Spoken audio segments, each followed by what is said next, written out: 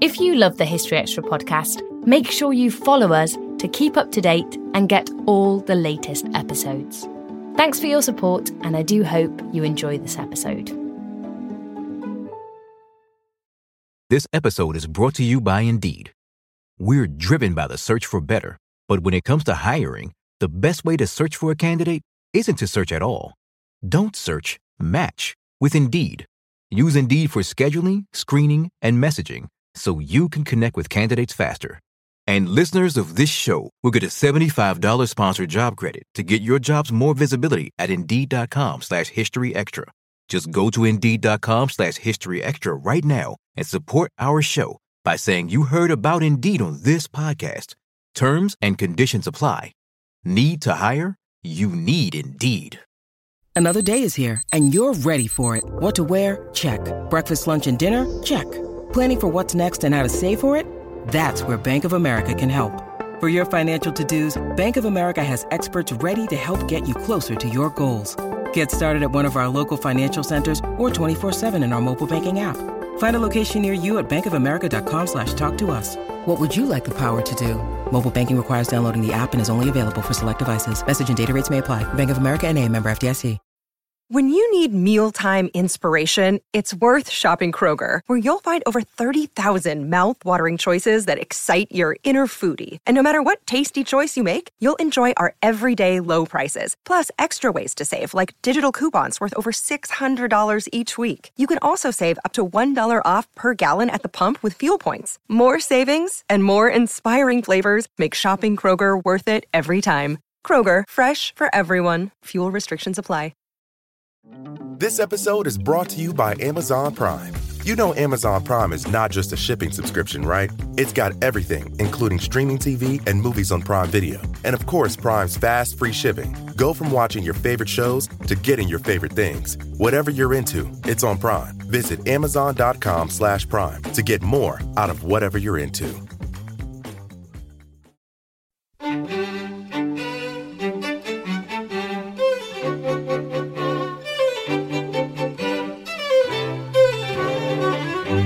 One of the GDR's chief ideologues said, "Why would you change your wallpaper just because your neighbour did?"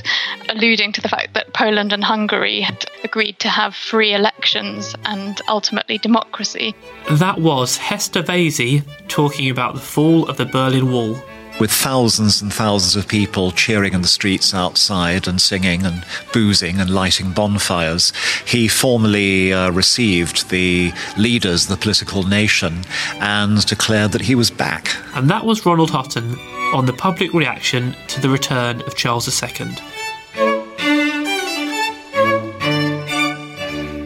You're listening to the History Extra podcast from BBC History Magazine. We're the UK's best-selling history magazine, available from all good newsagents or via subscription. Check out our latest subscription deals at historyextra.com/subscribe. The magazine is also now available on many digital devices, including the iPad, iPhone, Kindle, Kindle Fire, Google Play, Kobo and Zinio. Look out for us in your App Store or newsstand, or find out more at historyextra.com/digital. Hello and welcome to our first podcast of November 2014. I'm Rob Attar, the editor of BBC History Magazine. 25 years ago this month, the Berlin Wall came down, ending 28 years of enforced separation between East and West Berliners, and beginning a process that would lead to the reunification of Germany the following year. But what was it like to live through these momentous times? One historian who's been trying to answer that question is Hester Vasey of the University of Cambridge. Her new book, Born in the GDR, relates the experiences of 8 East Germans as they adapted to the changes taking place around them. I had a chance to speak to Hester about her research a little while back, and I began by asking her how she had selected these 8 people to study. Well, I just wrote to all the big institutions in Germany that I could think of where they might be able to help put me in touch with eyewitnesses, because Germany's obviously got a very interesting 20th century. They actually have eyewitness banks, portals where people volunteer their services to either go and talk in schools or to groups and associations. And so initially I went to this eyewitness bank in Berlin, and you can look at it online, and I chose some people. I wanted people who'd been born after the wall had been put up in August 1961. And so I read through all the profiles and wrote to all the people and interviewed about 35 people. And then the aim was to choose 8 contrasting stories to illuminate how one event was experienced universally, but how that experience was felt differently in each life. So roughly when about does the story in your book begin? Well, I suppose it's when people who were born after 1961 first became sort of conscious, I suppose around 8 or 9, where they have sort of memories of life in the GDR. I wanted to talk to people about what it was like to swap communism for capitalism. You know, what was it like to live through that process? And obviously that was massively informed by what life had been like before. If it had been awful, you know, if you'd been one of the, I think, just over 200,000 people who'd been held political prisoner in the GDR, obviously it would have been much more of a relief to go to a sort of capitalist democratic setup. But for people who'd liked life in the GDR, or for whom it felt perfectly normal, for which that accounted for many people, obviously there were greater downsides to the change potentially as well. Could you give us an indication of what was life broadly like living in East Germany at this time, and how different was it from West Germany before the wall came down? Well, I think it's really difficult to encapsulate that. You know, what the experiences of East Germans can't be boiled down into one experience, and that was, in a way, the whole point of the book, is to show how life in East Germany could be so varied. So one person in the book, for example, was in prison for trying to escape and spent 3 months in Hohenschönhausen, the Stasi prison in East Berlin. And for him, his life has been, in a way, totally ruined by the experience because of the psychological trauma caused. He says whenever he goes into a bank or has to deal with someone in a formal scenario, it just reminds him of being in the interrogation room in the prison, where the Stasi officers were getting him to try and divulge information about friends and relatives that might be useful to them. But obviously, on the other hand, for people who have more fond memories of life in the GDR, I guess most of the people I interviewed weren't old enough to have work in the GDR, but they remember how their parents often lost their jobs as a result of privatization that happened after reunification, because in East Germany, 97% of people worked for state enterprises, and that was reduced dramatically afterwards. And Helmut Kohl had promised East Germans that if they voted for reunification, that they'd get Western living standards within 5 years.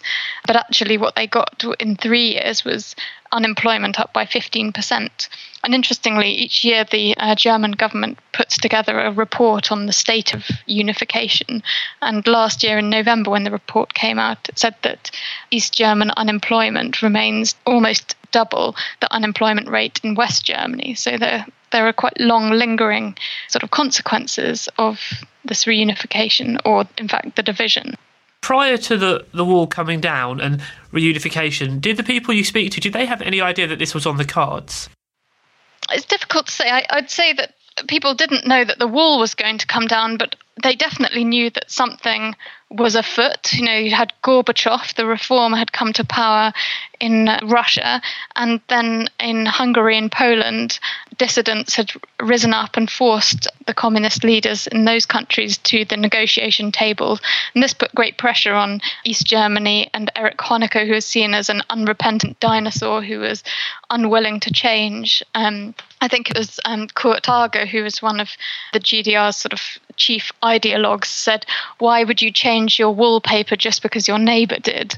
alluding to the fact that Poland and Hungary had agreed to have free elections and ultimately democracy. So I guess in East Germany, people were buoyed and given hope by the fact that Gorbachev was open to change and that there'd been change in Poland and Hungary.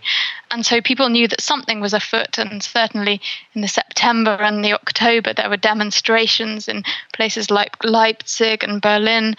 And so there was definitely a sense that something was on the cards. But I think for the majority of people, they were hoping for reform within the GDR rather than expecting reunification and the end of the wall. They were hoping for kind of better conditions. I think they called it socialism with a human face. So just, I guess, a better practice of socialism than they'd been experiencing. Well, that's really interesting, because you might tend to think, sort of here in the West, that everybody in East Germany would have loved to live in West Germany, but you're saying actually they didn't really want the complete end of the GDR, they just wanted internal reform. Is that right?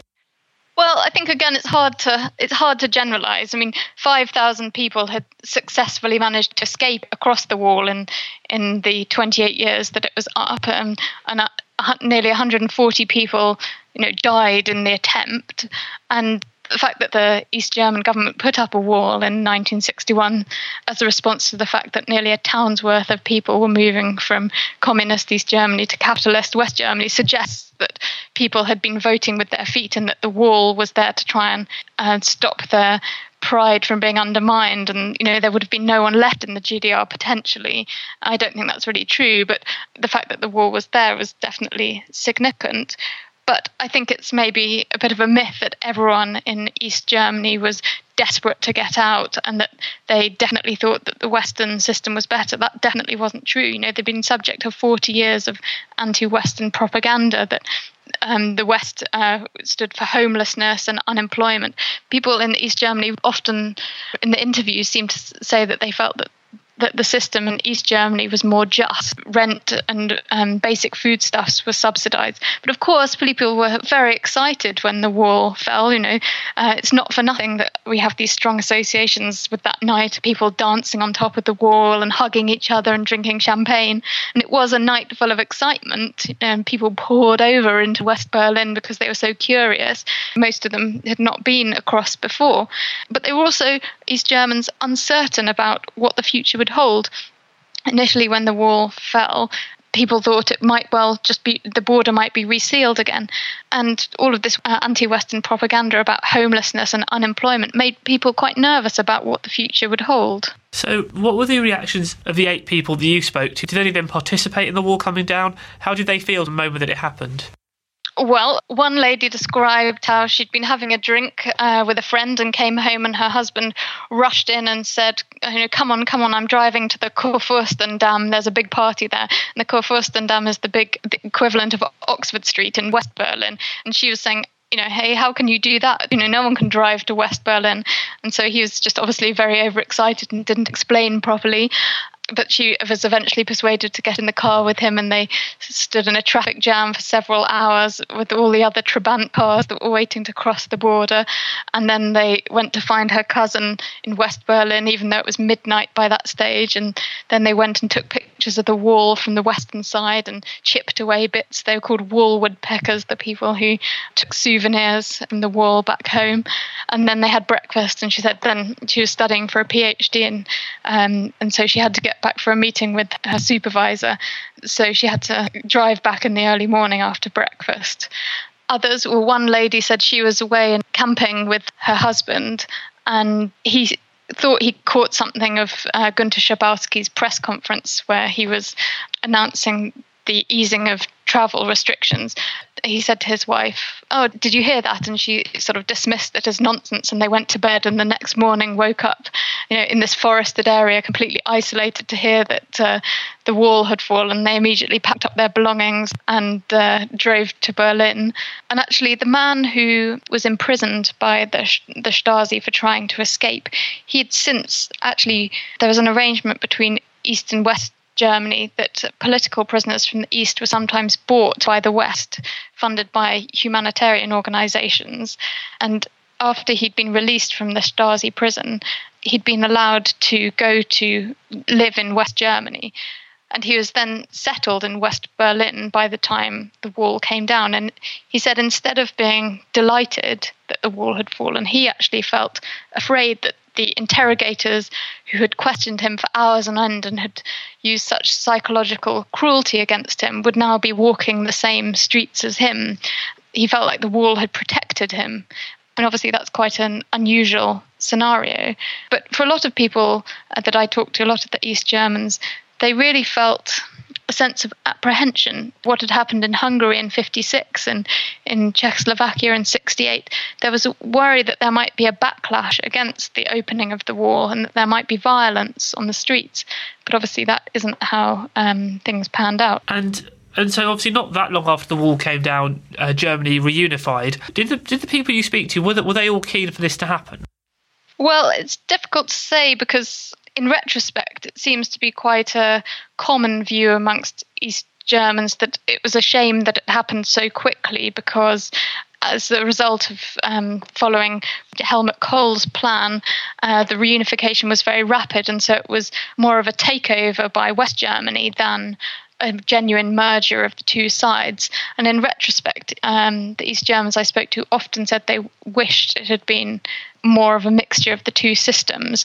And part of their dissatisfaction, I suppose, at how things have panned out is the fact that West Germans have often seemed very dismissive of life in the East and that almost nothing from their old lives was worth saving.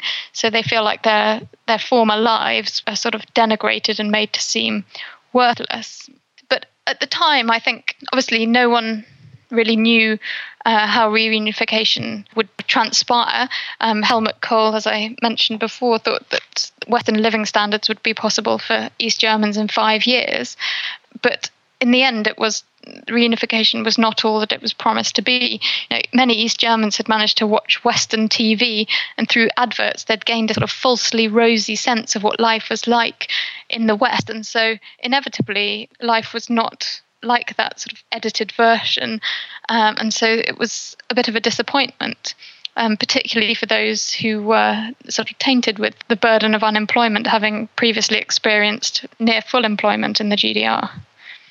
So I guess unemployment is probably one aspect, but what were like the most immediate changes the East Germans experienced when they became part of unified Germany? Well, when East Germans first crossed over into West Germany, I think one of the most commonly commented features is their experience of going to a Western supermarket for the first time and the sheer scale of choice that there hadn't been before in terms of food. I think East Germans, the cliche is that East Germans were obsessed with buying bananas because in the GDR, a family had only tended to be issued with a bunch of bananas at Christmas, so they were a real treat, but otherwise they were pretty scarce.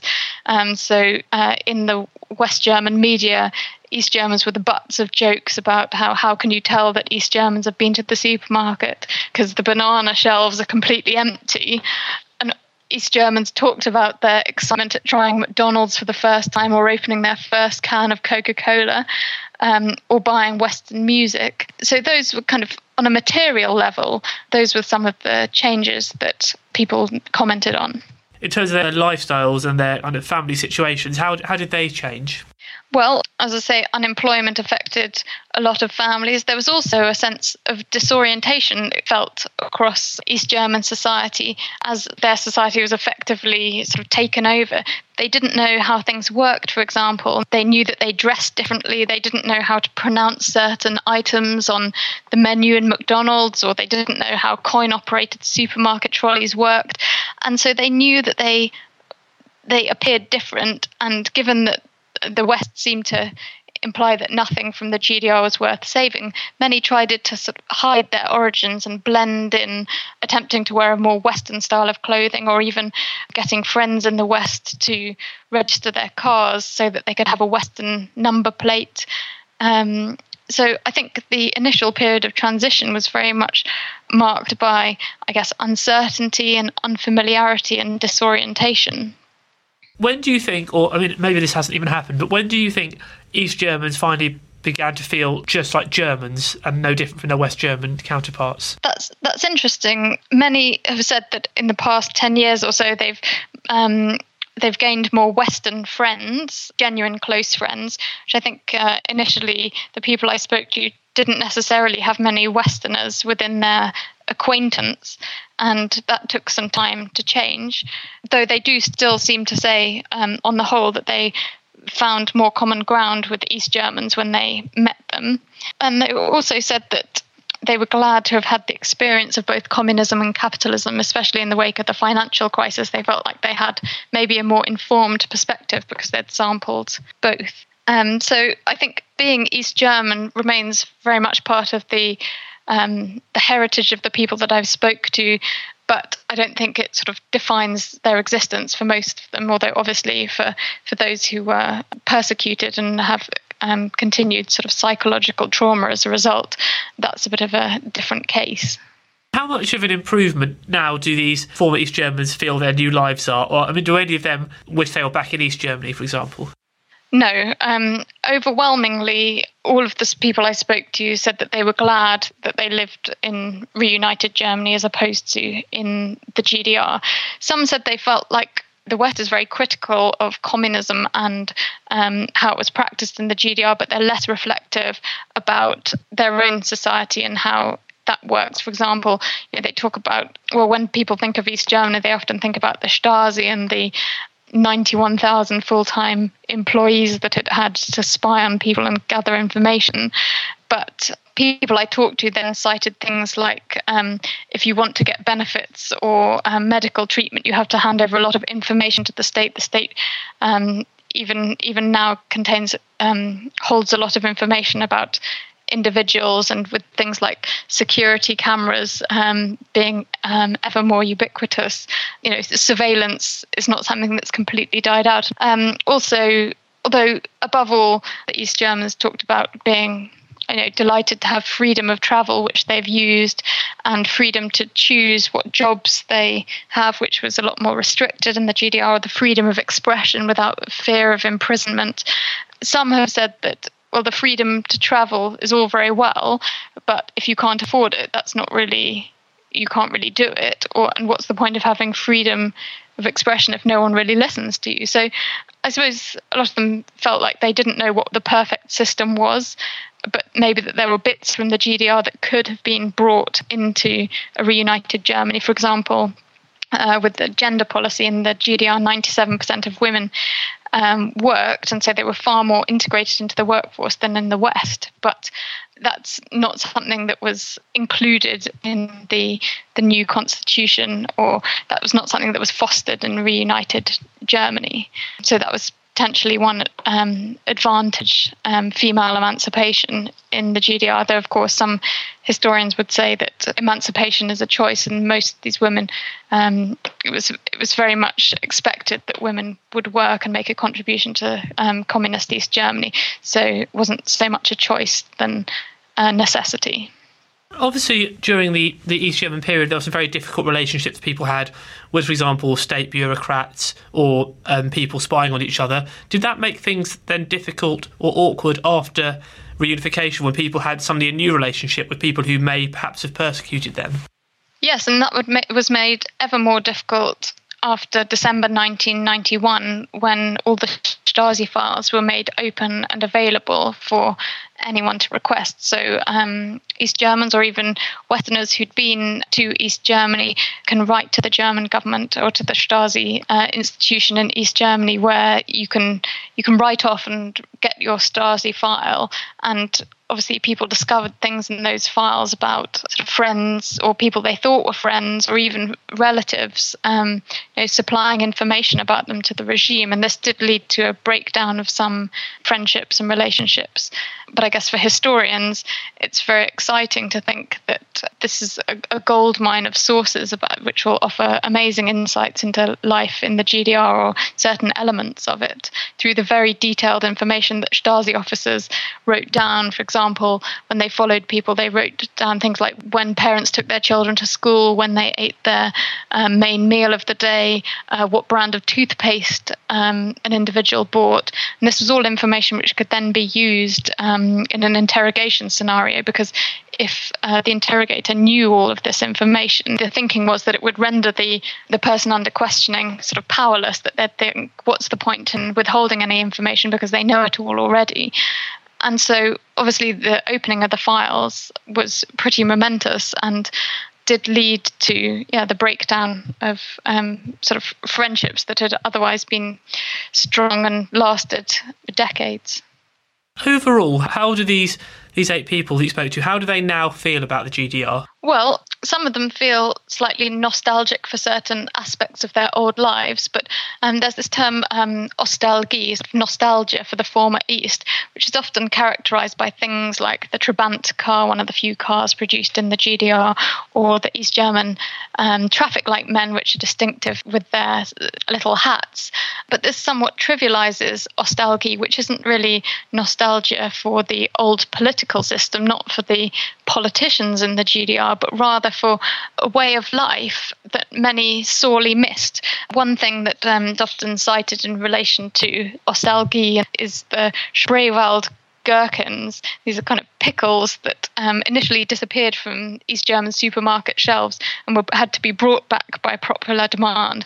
But many items like the Spreewald gherkins initially disappeared. And if you imagine what it would be like for all your favourite brands of food or clothing to suddenly be unavailable, even if it meant overall there was more choice available, I guess one example from everyday life, how hugely disorientating the upheaval had been for East Germans. You've spent some time with these people. Can you tell from meeting them and talking to them the difference between a former East German and a former West German? No, I suppose when I did my very first interview, I was expecting that I might be able to tell the difference, even as an outsider. But the lady I met was incredibly sort of well-dressed and wore clothes that were, I guess, Western in style. But, this was probably a very sort of superficial thing to have expected to see as a difference. When you think it's been almost 25 years now since the fall of the wall, it would probably be more surprising if there was a difference. And also, it's worth noting that the case of East Germany is quite different from other countries in Eastern Europe, because the other countries who took up democracy had to start everything from scratch, their new parliaments, their new systems, whereas with East Germany being sort of folded into West Germany, there was a working system there already, a rich country that was able to absorb East Germany. So East Germany was the sort of jewel in the crown of the Soviet satellite states. And that really affected what happened for East Germans in comparison to other Eastern Europeans with their transition.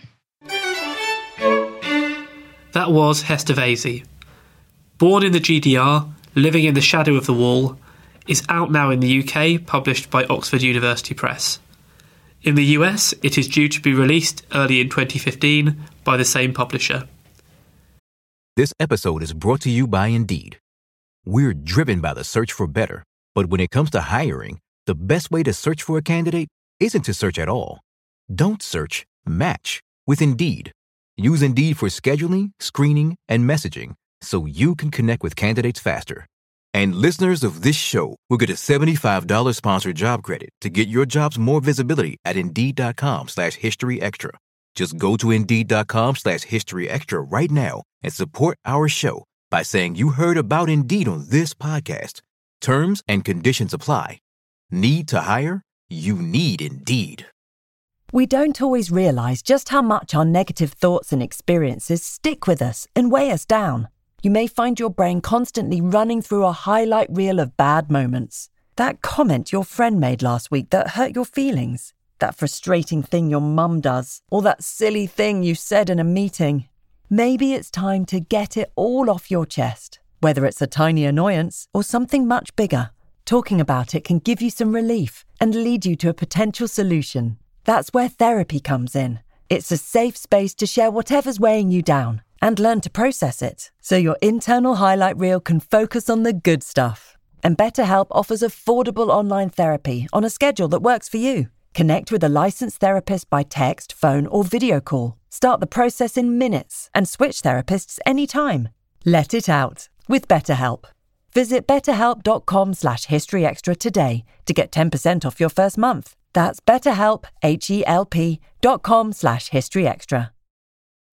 This episode is brought to you by Amazon Prime. You know Amazon Prime is not just a shipping subscription, right? It's got everything, including streaming TV and movies on Prime Video. And of course, Prime's fast, free shipping. Go from watching your favorite shows to getting your favorite things. Whatever you're into, it's on Prime. Visit Amazon.com/Prime to get more out of whatever you're into. And now it's time for the latest history news with our website editor, Emma McFarnon. The UK government is to repay part of the nation's First World War debt 100 years since the outbreak of the conflict. The Treasury said it would pay off £218 million from a 4% consolidated loan next February as part of a redemption of bonds. The 4% consols were issued in 1927 by Winston Churchill, then Chancellor, to refinance national war bonds originating from the First World War. According to The Guardian, the government's Debt Management Office estimates that the nation has paid £1.26 billion in interest on these bonds since 1927. This is the first time in more than 60 years that a Chancellor has redeemed an undated gilt of this sort. In other news, the earliest written report of the Gunpowder Plot, dated the 9th of November 1605, is to be sold at auction. The 6-page letter, written by Robert Cecil, 1st Earl of Salisbury, spymaster and advisor to James VI and I, describes the bravery of Guy Fawkes under torture and the foiling of his, quote, cruel and detestable crime, the Telegraph reports. It was sent to Ralph Winwood, England's ambassador to The Hague, 4 days after Guy Fawkes was arrested beneath the Houses of Parliament. The letter is expected to fetch between £40,000 and £60,000 at auction on the 9th of December. Meanwhile, the family of a First World War captain who boosted morale through his cartoons of life in the trenches is calling for the government to publicly acknowledge his effort. Captain Bruce Bairnsfather, who served on the front line with the 1st Battalion, the Royal Warwickshire Regiment, became a household name during the war thanks to his comic sketches depicting life in the trenches. These include his best-known cartoon, captioned, "Well, if you knows of a better 'ole, go to it." Now, The Independent reports that an online petition, welcomed by Bairnsfather's family, proposes that a leading member of the government should make a statement in the House of Commons, recognising the captain's contribution, before next October's 100th anniversary of the Better 'Ole cartoons publication. The campaign has been launched by the military historians Major Tony and Val May Holt. Thanks, Emma. The return of Charles Stuart, the eldest surviving son of the executed Charles I, to England in 1660, saw an end to a brief period of Republican rule. Freelance journalist Dan Cozzens met Professor Ronald Hutton, a historian at Bristol University, at the Banqueting Hall in London to find out how the restoration of the monarchy came about and how people felt about having a king installed on the throne once more. I'm here at the Banqueting House in London with Ronald Hutton, Professor of Early Modern History at Bristol University. We're here to talk about the Restoration, when in 1660 monarchy was restored in England, Scotland and Ireland under the returning Charles II after a decade of Republican government. So Ronald, can you tell me why we've come to Banqueting House? What was this place used for during the period, and what's its relevance, most importantly, in the story of the Restoration? Banqueting House is the last remaining bit of the old royal palace of Whitehall, which was the main residence of English monarchs all the way from Henry VIII up to William of Orange. And it was the main house, which was the ceremonial centre of the palace, so all the state audiences, the big functions used to happen here. It's the stage, the public arena of royalty. Okay, so if we can take the story back to the end of the English Civil War, the Royalists lost, of course, but since we're standing outside Banqueting House, can you tell us what became of Charles I? Can you describe the scenes here? Well, where we're standing right now, which is just outside the present main entrance to the Banqueting House, is what would have been right underneath the scaffold on which Charles I was beheaded on the 30th of January 1649, the only British monarch ever to suffer this fate. He was a conviction politician, which meant he didn't know when he was beaten. And so after the Civil War occurred, he surrendered and kept on trying to divide his enemies. He'd never agreed to any of their peace terms, whereas a more sensible, a more worldly person would have signed on the dotted line. And eventually they just got tired of him and decided to kill him, and he died here. Right, and presumably it was a grey and damp day like it was today. No, it's nothing like today. It was freezing cold with occasional drifts of sleet. So absolutely bitter. That's why Charles wore 2 shirts underneath his top clothes in order to avoid shivering with cold, and so giving the impression of being afraid. Right. And can you describe the scenes here? Presumably there was a huge crowd awaiting. Big scaffolding. The little king, he was about 5 foot tall, on the scaffold. Beside him, the Bishop of London, who's actually no longer a bishop, but is here as a kind of private chaplain to the king. And soldiers all round the scaffold to prevent an escape attempt being made and keep back the crowd if it got hostile. And a vast crowd out in the street of Whitehall itself looking on when the king's head fell, and it fell at one blow, so he was a pretty efficient executioner.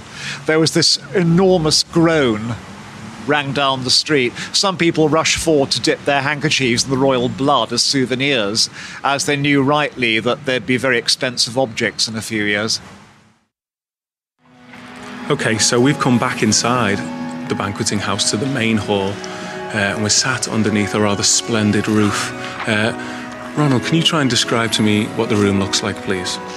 It's an enormous hall with white plastered pillars at both ends of it and down the sides, and tall plain windows between each, with an upper gallery running around with another set of windows. But what really attracts everybody is the painted ceiling, produced by Rubens, the great Flemish artist in the late 1620s, showing Charles I's father, James I, being taken up to heaven, and surrounded by Greek and Roman deities symbolizing the triumph of order over chaos and peace over war. I see. So to what extent was this fresco up here designed to glorify the monarchy? And if so, I mean, I guess it's kind of ironic that Charles I had to walk under it and out to his death. The point of the paintings is to illustrate the classic doctrine of the divine right of kings, that they have a special relationship with God. And so to have to walk diagonally across the hall, right underneath this portrait of the invincibility and triumph of monarchy, must have been pretty bitter to Charles I. But I guess if you've lost 3 kingdoms and are about to have your head cut off, the presence of paintings doesn't make an enormous amount of difference. Absolutely. Okay, so as a little aside then, under Cromwell, I mean, do you have any idea of what this place was used for under Cromwell? Oliver Cromwell used the banqueting house for the same reasons as the monarchs before had used it and those after were going to use it, for big state occasions. The biggest of all was when he formally refused the offer of the crown of the now united Republic of the British Isles to become the first king of it, and the first King Cromwell. As he refused it, our nation was turned into a different course. I see, okay. So now, if we can fast forward a few years, when and why did the Commonwealth begin to unravel? The Commonwealth was always sitting on a time bomb, and the time bomb was financial and it was ideological. Financial, that in order to hold down the conquered British Isles and the conquered royalists in England, the government needed a huge army. It tried going for the feel-good factor by reducing the army and therefore reducing taxes, but in the end it reduced the army below the point at which the taxes could support it, and so the result was a slow slide into arrears, with too many soldiers now chasing too small a government treasury and getting rather upset. The ideological problem is not just an unhappy army, it's that the Civil War had shattered the Church of England into a number of different competing Protestant creeds, and the hope of Cromwell's government had been that by allowing them all to exist alongside each other, they'd settle their differences, make up and rebuild a church between them. Instead, what toleration had done was encourage the appearance of people who didn't want a church at all, like the Quakers and the Baptists, who wanted to worship in their own private gathered churches, and the tension between those who who wanted a Church of England, and the new radical minority who wanted it to go altogether was growing. So we seem to be heading for a new civil war. I see. And how about the death of Oliver Cromwell? I mean, what sort of a situation did that leave her? To what extent was the whole thing doomed to failure once he died? Cromwell probably died feeling a failure. He had run out of political options. He couldn't work with the Parliament any longer. Nobody around him had any really convincing plan of how to get the government moving. There were no new people around drafting worthwhile constitutions. He was a broken man politically, mentally, and physically. No wonder he died. So did his son, Richard, who I believe took over, have any chance of establishing a credible regime? And if not, why not? Richard had a pretty good chance of establishing a credible regime because initially he was wildly popular. He had not actually been involved in the events of the English Revolution. He hadn't held high command in the army until the last minute before he succeeded. And so he wasn't identified with most of the things that made his father's government unpopular. This was also his undoing, because he could see a way out of the problem, the only feasible one, and that was to throw overboard the radical reforms that the English army had wanted for a dozen years. Reformed parliaments, toleration of unorthodox religious beliefs, a far broader and more porous Church of England, and a reform of the law to make it faster and more just. Now, Cromwell couldn't get a single parliament to agree to reforms that radical. Richard's brainwave was simply to chuck the whole reform package overboard and go back to a much more conservative country in exchange for acceptance of the government by an elected parliament and a large vote of money that would keep the army happy. Okay, so can you tell me what happened then? Why did Richard fail in the end? Richard almost succeeded. He managed to get an elected parliament that recognised his government and the new constitution, and that's more than his father had ever been able to do. But the army became more and more upset. Richard was ready for this. He had had a list drawn up of the opinions of the regimental commanders in the army. It still exists. 1/3 were on his side. 1/3 were very much opposed to giving up the old reform programme, and 1/3 seemed to be undecided.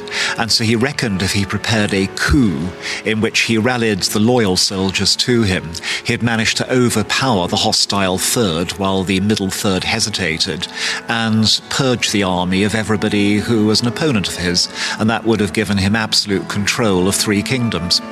What happened instead was that he'd misjudged the beliefs of the men by the beliefs of their commanding officers, and on the fatal night when he called his supporters to arms, regiment after regiment he thought would support him disowned their commanders and marched off to join the radicals. Richard was overthrown, his parliament was thrown out, and the protectorate, Cromwell's government, was abolished. In its place, the army, after an awful lot of argument, called back the parliament in the previous 10 years that had seemed most receptive to its reform programme.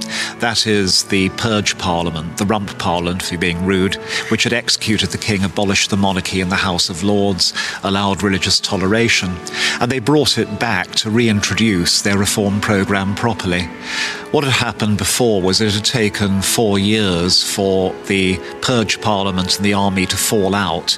This time it took 4 months, and history repeated itself and the army chucked out the Parliament all over again. I see. So, I mean, this sounds like a very chaotic situation. What was it as chaotic as it sounds? And what were the people of England and the other kingdoms thinking at this point, as much as it's possible to generalise? It's certainly possible to generalise, and it certainly felt chaotic to them. They're getting fed up with it. They were now under pretty well open military rule without the soldiers having any clear ideas of where to go next. And so what built up in that winter of 1659 to 60 was agitation through the whole of England and Wales for a free parliament, a parliament which was called under the old system of elections, and in which the MPs were given a completely free chance to do what they liked with the church and the government. So, in the meantime, while all this was happening, where was his son, Charles II? What happened to him at the end of the war, and what had he been up to in the intervening period? Charles II had been in exile in Europe for pretty well the whole time since 1649 when his father was beheaded. He got to Scotland for a bit and led a Scottish army into England, but it was totally destroyed at the Battle of Worcester, leaving Charles to hide in an oak tree and various other places, and managed to get away in the end to France. He then lived in France, Germany, Belgium and Spain for the whole time since then, constantly scheming to get back and not actually doing it. So, moving back to England then, to what extent was there a clamour for the return of the monarchy and of Charles II at this point, and if so, from who? There was definitely a clamour for a proper, freely elected parliament that wasn't told what to do by an army. And whatever that parliament decided, the majority of people in England and Wales were happy to accept. Probably a lot of them hoped that the old-style church, House of Lords and monarchy would come back, but it was the parliament's role to decide. I see. And I mean, as I understand it, it took General George Monk, commander of the army in Scotland, to put an end to all this uncertainty. So can you tell me a bit about Monk? Who was he and why was he so influential, and where did his loyalties lie in the summer of 1659? George Monk was pretty near a professional soldier. He's from a minor gentry family in Devon, so he's got to make cash. The only way to make cash is by going into an army for a small gent in those days. And he does pretty well. He changes sides in the English Civil War, and he ends up one of Oliver Cromwell's best infantry commanders. He's in charge of Scotland for most of the 1650s, and he's there when Richard Cromwell is turned out and the English army seizes power. What he does then is change sides once more. He informs the English army and the Purge Parliament that he's all on their side. What breaks him is the English army throwing out the Purge Parliament the autumn of 1659, because he becomes convinced, rightly or wrongly, that the army is now going to abolish the Church of England, and he is absolutely devoted to it. So he mobilises his army in Scotland against the English one. The army in Scotland is extremely well paid, and at this moment the financial time bomb goes off in England. The supply of money to the English army fails, and the army starts to fall to pieces. It calls back the Purge Parliament for one last time, which then itself purges the army of all its radicals, thereby getting rid of their old oppressors, but also breaking the power of the army as a revolutionary force. George Monk is invited by the Parliament down into England to guard it, and on arriving in London sees a desperately discontented, overtaxed, restless country, and so decides to agree to what the people want and call a free Parliament. Monk was in touch with the exiled king before the Parliament met, just in case it decides to vote back the monarchy. But if the Parliament hadn't wanted the monarchy to come back, then George would certainly not raised a finger to help Charles II. I see. So he wasn't the one man making the decisions as such. He was being guided by what he felt the people in the Parliament wanted. What George Monk did basically was tell the English and Welsh to make up their own minds, and he abided by their decision. So then, at what point did both houses decide or proclaim that Charles II was going to be the king? At the beginning of May 1660, the newly met Convention Parliament decided to settle the government. It received a letter from the exiled king in which he basically said it was up to them to settle the country as they wished, and this was music to their ears. And so on the 8th of May, they formally proclaimed that the government of England was by the old-fashioned House of Lords, the old-fashioned House of Commons, and the king, and they invited back Charles. Okay, so Charles makes his way back from exile in Europe. Can you describe the day that Charles II made his return to reclaim the throne? He makes his entry into London at the end of May, which becomes ever after Restoration Day, Oak Apple Day in old-fashioned parlance, because the king hiding in an oak tree when he escaped. And he comes here to the banqueting hall of the old Palace of Whitehall in the evening, and with thousands and thousands of people cheering in the streets outside and singing and boozing and lighting bonfires, he formally received the leaders of the political nation and declared that he was back. So why then was he so feted by the public? Why were they so delighted to see him? The public was tired of years of political insecurity, crushing over taxation and military rule, and they imagined that whatever the king stood for, he was bound to be better than that.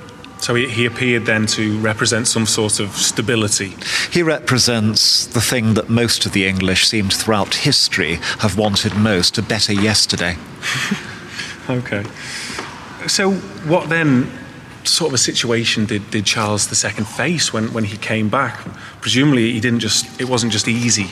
There was things to sort out. So, I mean, was it simply a case of constitutionally turning the clock back to the eve of the Civil War?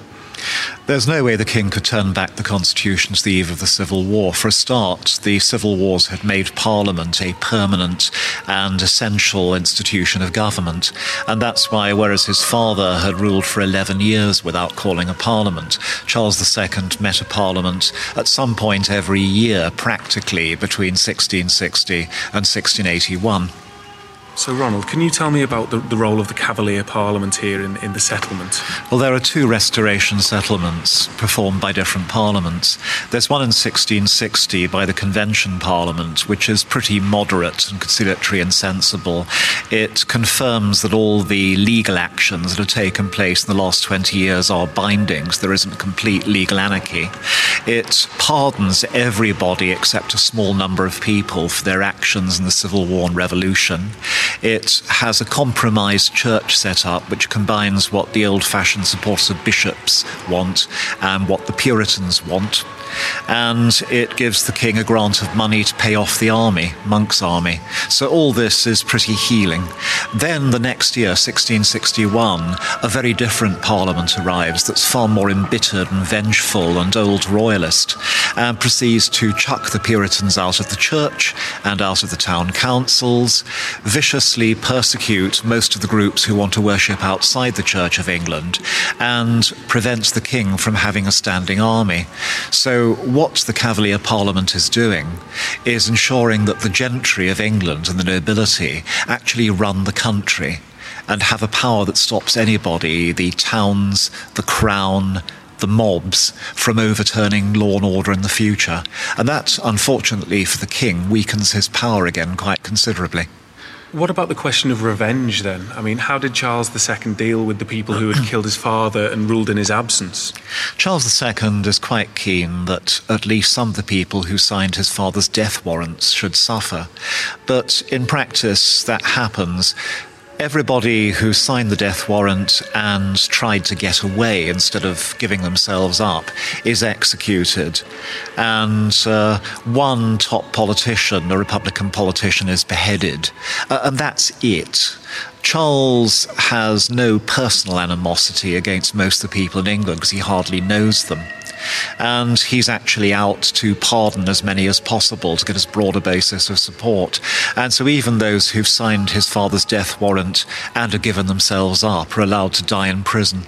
Charles didn't order the corpses of Cromwell and the judge of his father and Cromwell's son-in-law to be dug out of Westminster Abbey and hanged on the common scaffold at Marble Arch. It was actually his parliament, the Convention Parliament, did this because the king had blocked off attempts to victimise more people. So Charles was pretty laid back. I see. Okay. And finally then, I guess, I mean, what did Banqueting House become under Charles II, who, this may be a misconception, but certainly had a reputation as a merry monarch? What did Charles II use this place for? Charles was a merry monarch. He was a natural party animal, and he used the banqueting hall not for parties. It's too big, too formal for that. He used it for big state occasions like receiving ambassadors and making great proclamations. And so it goes back to its traditional role. It doesn't do anything really pivotal under Charles II, the way that it had done under Cromwell and Charles I. The last great occasion which this hall saw was actually the acceptance of the crown by William and Mary, the joint monarchs, William of Orange and Mary II, that's Charles's niece, at the Revolution of 1688. But under Charles, it had a happy kind of snooze. It woke up every couple of years for a big reception. And it was a happy, secure and rather chilled out sort of place. That was Dan Cozzens in the company of Professor Ronald Hutton, author of The Restoration, A Political and Religious History of England and Wales, 1658 to 1667. You can read an article by Dan and Ronald in the December issue of BBC History magazine, which is on sale now.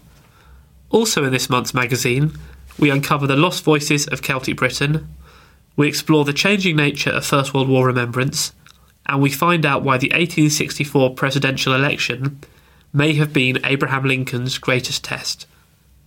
You can get hold of the magazine in all good newsagents and digitally. And now is a great time to take out a subscription.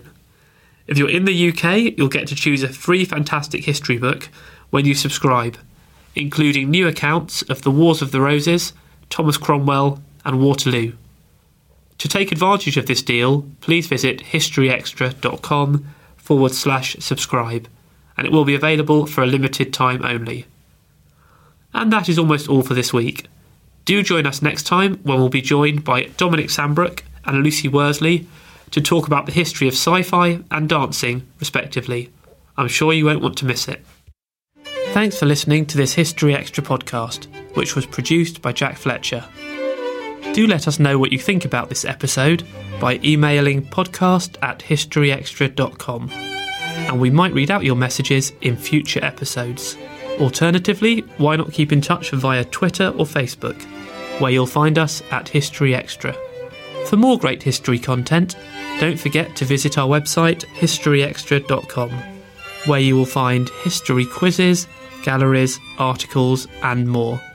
Plus, it's where you can download every single previous episode of this podcast.